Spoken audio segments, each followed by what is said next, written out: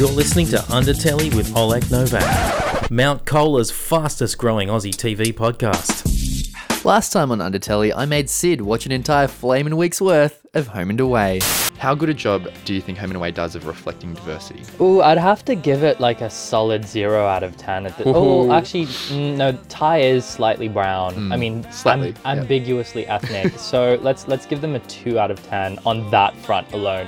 So this time we watched an entire week's worth of Neighbours to get Sid's take on how our friends at Ramsay Street are tackling LGBT and ethnic diversity on the small screen. So, Sid, have you ever watched an entire episode of Neighbours in your life before watching it this week with me? I have, because one of my best friends, Abby, she's a woman of color.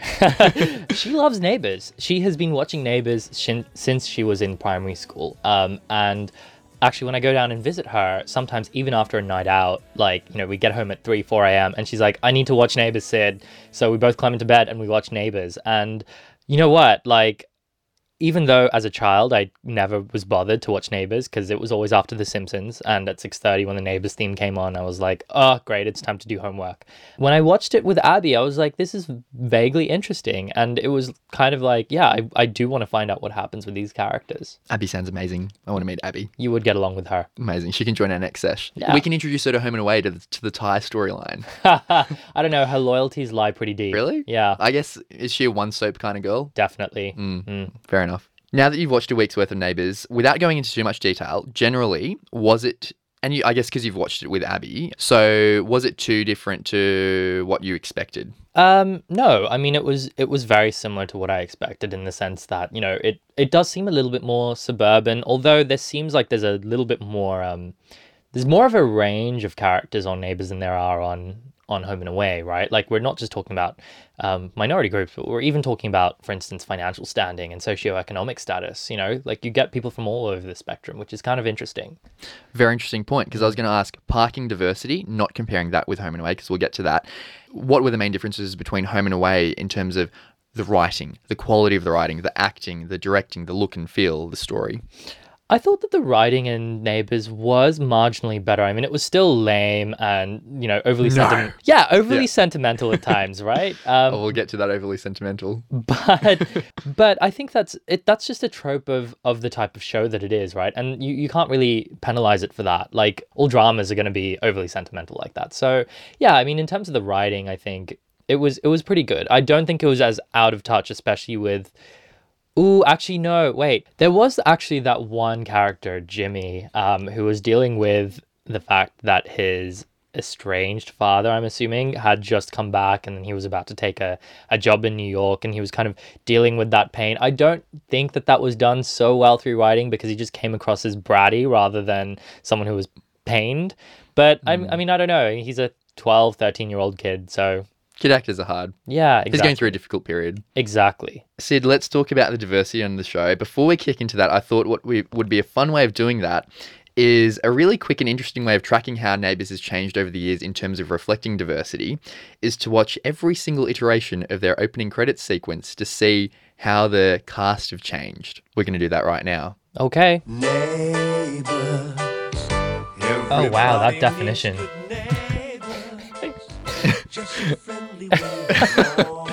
That's 1985. I love it. It kind of reminds me of the intro to a Sims video game. Yep. You know, people doing random shit. There stuff. was... Oh, I think there was a Neighbours video game. 1985, entirely Anglo-centric and straight. Let's go to 1993. 1993, same story, entirely Anglo-centric and straight. Except I heard a tabla in the background. So, yeah, I don't know about that, Oleg. Good point. See, they're moving with the times. They are. 1998, same story. Same theme. Same formula. There was a cricket, there was a dog, there was washing a car. There was backyard shenanigans of getting wet with the hose. No secret kiss, though. No secret kiss. 1999, they get much more diverse with their colour palette in their graphics package. Baby steps after all. This was, I think, peak Neighbours for me. Check out Toadie's mullet. 2004, still entirely Anglo-Celtic. This brings the memories back. I know, that was when we were growing up. 2009. This was probably because this was the era with Zeke, Rachel, Donna, and Ringo. It was corresponding with us growing up, so it was quite big for our generation. And oh, we have an Asian character, Sunny. I don't know if you remember her. Yeah, so Sunny, actually, interesting aside, was played by one of my school friend's sisters. Really? Yeah, so she was playing a South Korean student, I think. And he was of Korean heritage, and I remember him saying that his sister moved down to Melbourne to be on a show, yeah. Nice. Mm-hmm. Yeah, so that was 2009 when Sunny came into the show, and I think I based on my very quick search through YouTube, she seems to be the first non-Anglo-Celtic person featured in the opening credits. But then we moved to 2018, which is obviously the opening titles you watched in your week of the show. So we've got Tim Kano, Takaya Honda, Scarlett Vass, Sharon Johal, Vanny Deer, Olivia Jonkir. First of all, how did you enjoy those 30 years worth of opening credits? I definitely love them, especially because you could do a history on, how music has evolved in the last 20 years. At face value, just judging based off the opening credits, Neighbours seems to be a pretty diverse show. Would you agree? Absolutely. Like, having a look at the most recent opening credits that were revealed just last week, yeah, they have so many interesting and diverse characters on the show that are all equally represented. So they definitely do a better job, in your view, compared to Home and Away, of reflecting diversity. I mean, I think so, based on, like skin color alone, yeah. Do you think any of the portrayals, because they've obviously got an ethnic family, they've got a few LGBT characters, do you think the portrayals were authentic or tokenistic in your view in any way? When it comes to the, I think, part Indian family on Neighbours, I think that's really interestingly done, right? Because I haven't really had the experience of meeting many South Asian people here in Sydney who are like third, fourth, fifth generation, people who are like the Rebeckys, but I do know that there are families like that do exist, right? And again, they just they're normal in society. And so why not celebrate that? Why not celebrate the fact that they are brown or they are, ethnically diverse, but they're just as Australian as everyone else, I do think that the treatment of the gay characters, I think it was portrayed by Matt Wilson and Takaya Honda, was a little bit more tokenistic, but I mean, I can't really penalize them too much. I point to things like, for instance, the fact that Matt Wilson is such a stereotype in what I was talking about, that kind of like, more straight acting, muscular white dude who, is super sexually lascivious. Like there's this one scene in which, Takaya Honda wants to go and get changed into his beach shorts, and, Aaron just kind of follows him into the room because he's like, I'm going to help you change.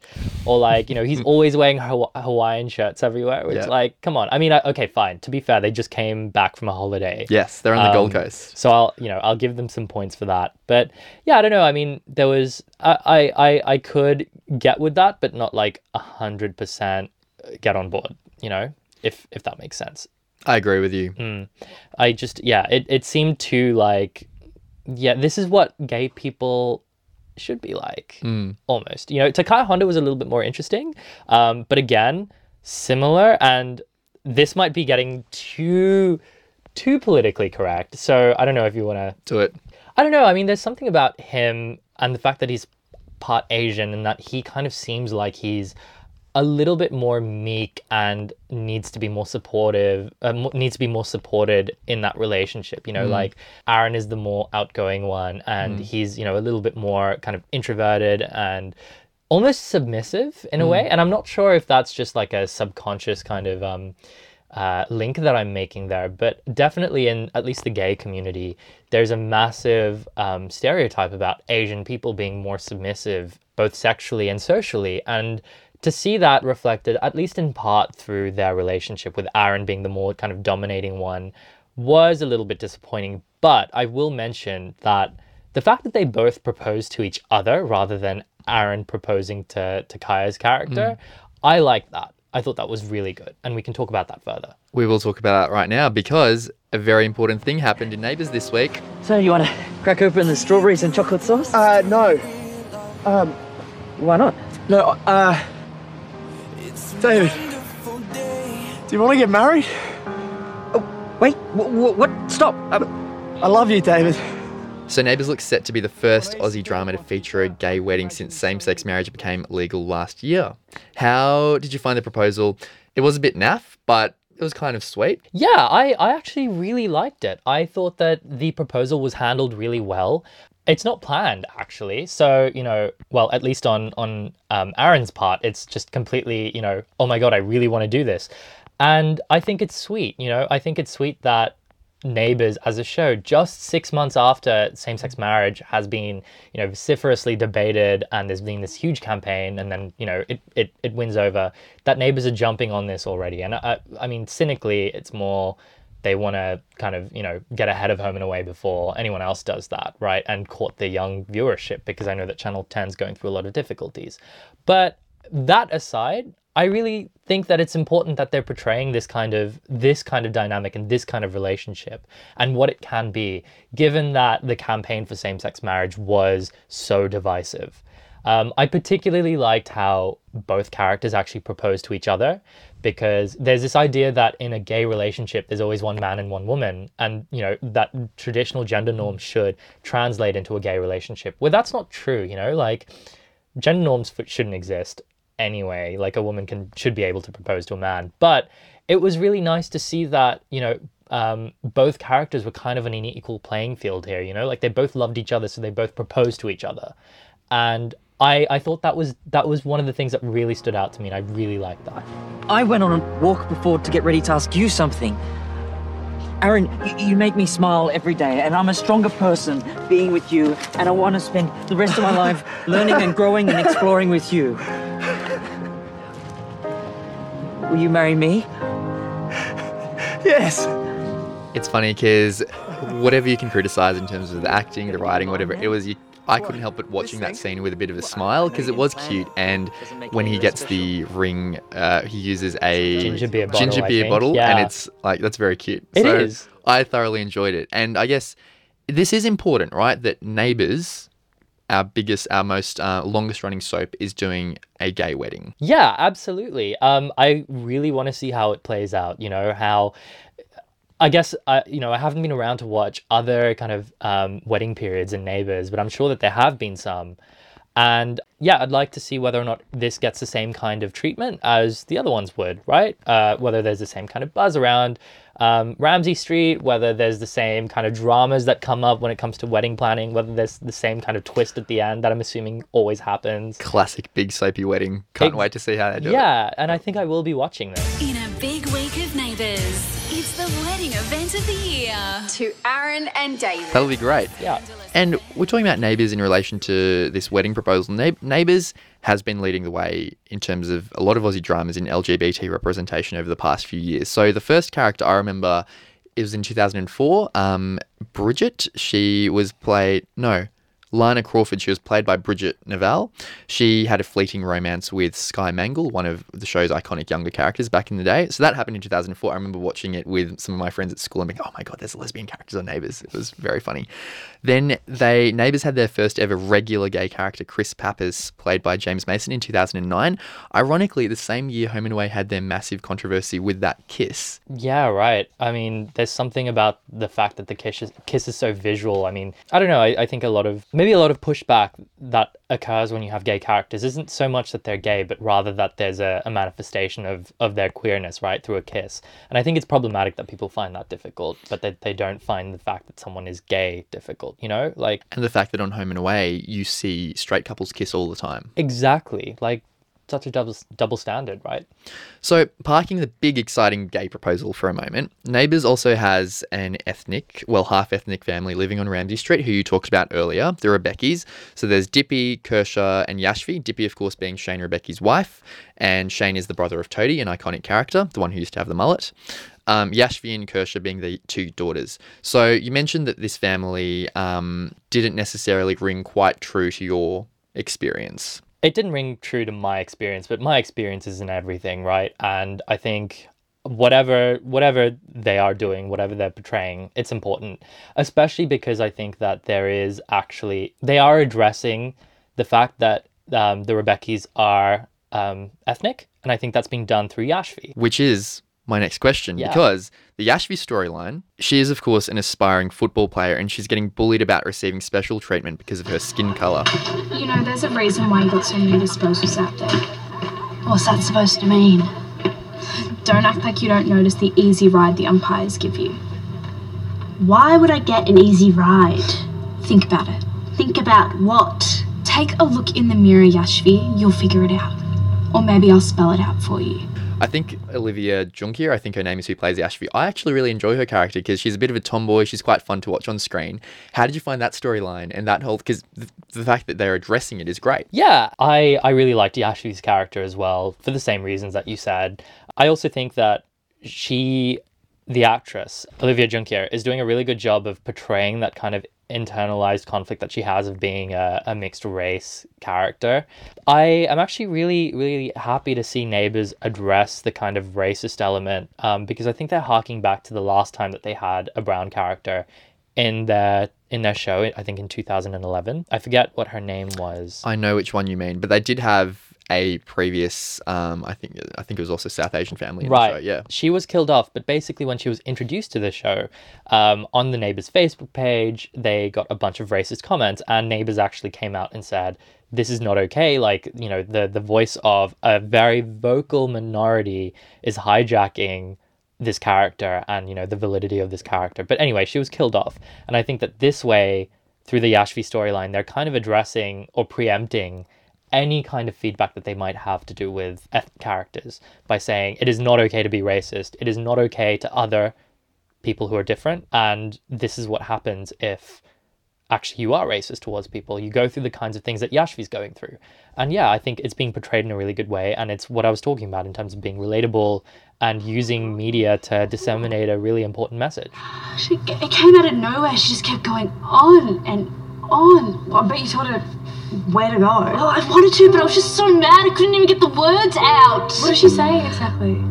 Just really Racist stuff. Well, Yashvi, that's not okay. You have to tell your coach. No, I don't. And I think because it's important that they're obviously early evening soap operas with young audiences, with family audiences, but they don't want to run. I assume it's not good for them to run the risk of sugarcoating everything. Sugarcoating being a gay person, sugarcoating the difficulties that come with being from an ethnic background. Like, obviously, they don't want to be full-on dark, depressing soaps, but it's important for them to address these kind of things. Especially because young people, I can't believe I used that term, but, you know, well, you're like, the, mature age of 22. young people are watching more controversial television programming, right? Like, if you look at Netflix, like 13 Reasons Why deals with suicide, right? And all the kinds of the darkness that comes with that. So, like, I don't think that kids are shying away from dark realities of existence, like, for instance, racism, or like, homophobia, or like bullying, and to deal with these things in a way that isn't just tokenistic, or, that isn't just lighthearted, is really important and brave of Neighbours, but also it's a necessary step to keep viewers engaged. Staying on these characters for a moment, because you mentioned earlier, Sid, the Sharon Johal interview on SBS. She talked about things, how when she was growing up, she didn't see any kids that looked like her on TV. But she also talked about the massive cultural expectations of being of Indian heritage, and her parents who'd come to Australia to fork out a living for the kids, and then that expectation of not giving that up and, becoming a lawyer, becoming an accountant, becoming a doctor. And here she was trying to pursue a career in acting. How much of that side of the coin do you think rings true for a lot of South Asian and indeed just ethnic Australians, that not only the difficulty of getting into the industry because you're ethnic, but also that family expectation that's also kind of holding you back from it? This is really interesting. It does ring 100% true. Like, I've experienced that myself, but I also recently wrote an article about it, which was about how the expectations of especially migrant parents are completely different to the expectations and the kind of ways in which their children grow up in an environment here where, things like freedom and security and, pursuing your interests and your dreams are championed over things like, just doing a job that will get you high pay. And I think, sadly, that in order to pursue something like Sharon Johal has, you do need to disappoint your family members. You do need to disappoint them in the way that you're not following their expectations. And I think that it's a really important reckoning that needs to happen in migrant families. So I think what she's doing is awesome. And I think that her success story hopefully will encourage more people to do that, you know, to kind of cut against the grain and normalize this idea of children of migrants indulging in careers that aren't traditionally seen as being for those people. Exactly, because I guess we come full circle to the argument that if we start seeing more people of ethnic backgrounds on screen, and if the parents of kids of ethnic backgrounds start seeing them on screen, it becomes less of a foreign thing to think that, oh, maybe they'll have a chance to make it because that person has made it. Especially because I think in India, the idea of becoming an actor or an actress isn't something that's thought of as being, you know, below you. Like, everyone wants to get into Bollywood, right? Everyone moves. It's kind of like that classic Hollywood trope where everyone moves to Hollywood and then, you know, like they work a bar job while, you know, doing auditions and stuff. That happens in India as well. So why should it be that just because you're in Australia, you can't pursue the same kind of dream? I think it's to do with the fact that there aren't opportunities out there. And because of that, it's not seen as a secure or a stable way to make a living. And yeah, I'd love to see it change with SDIN. So we talked earlier, Sid, about how if these soaps had reflected more of an experience that was closer to home to you, that maybe you would have engaged with them more growing up. Going back to 10-year-old Sid, when you were growing up, do you think if Neighbours, probably not Home and Away, but Home and Away as well, just imagine if Neighbours and Home and Away were on in their current state when you were growing up, do you think you would have engaged with them more, just with the families on Neighbours, the LGBT characters, and also Home and Away with this Thai storyline? I mean, if I was 10 years old now, definitely, you know, I think I would have openly engaged with them. I would have openly watched everything, and I wouldn't have been afraid to do so either. Yeah, for sure. So now you've been exposed to the glory that is Neighbours and Home and Away, Sid. You're going to watch them again? I really think so. I mean, I probably may need a bit of a push to get into Neighbours. I can give you a push. Yeah, I mean, yeah, definitely. I do want to watch Home and Away and Neighbours. I want to follow the storylines. I want to see how, you know, the wedding turns out. I want to see what happens with Yashvi. And to some extent, I do want to kind of see how Ebony continues to muddy the waters in Summer Bay. But I think I might need some help there. And last two questions. Hit me. So, Sid, if you had to be stuck on a desert island with either Neighbours or Home and Away for the rest of your life, which one would you choose? This is a ridiculous question. Not a ridiculous question. Yes, because if I'm stuck on an island with television, I'm pretty sure I have got some kind of connection. But I would probably have to say at this stage, Neighbours. I am definitely being seduced by the whole Thai storyline. Yep. I want to see how that plays out too. On Home and Away? Yes. Yep. On Home and Away. But I think at this stage, Neighbours, yeah. Okay. And Sid, lastly, thanks so much for chatting about Home and Away and Neighbours, but what's next for Fobgaze? Ooh, next for Fobgaze, we're trying to get into the Diwali Mela, and also we're hoping to do some really cool stuff with ACON, which is the big kind of governing queer, well, mostly gay body in New South Wales. So watch that space. Nice. That sounds really exciting. Thanks so much, Sid, for your time on Undertelly. I thoroughly enjoyed watching Neighbours and Home and Away with you, and I hope we can do it again soon. Likewise, and for sure. And that was Sid Sharma, one of the co-founders of Fobgaze, a fantastic community group championing visibility around and support for the friends and family of brown gays. Be sure to give Fobgaze a like on Facebook. You can find the link on our Facebook page. And be sure to give Undertelly a like if you haven't already. You can find us on Facebook and Instagram, and we're also now on iTunes, so make sure you hit subscribe. But for now, I'm Oleg Novak. I'll catch you flaming galahs next time. You're listening to Undertelly with Oleg Novak, Mount Cola's fastest growing Aussie TV podcast.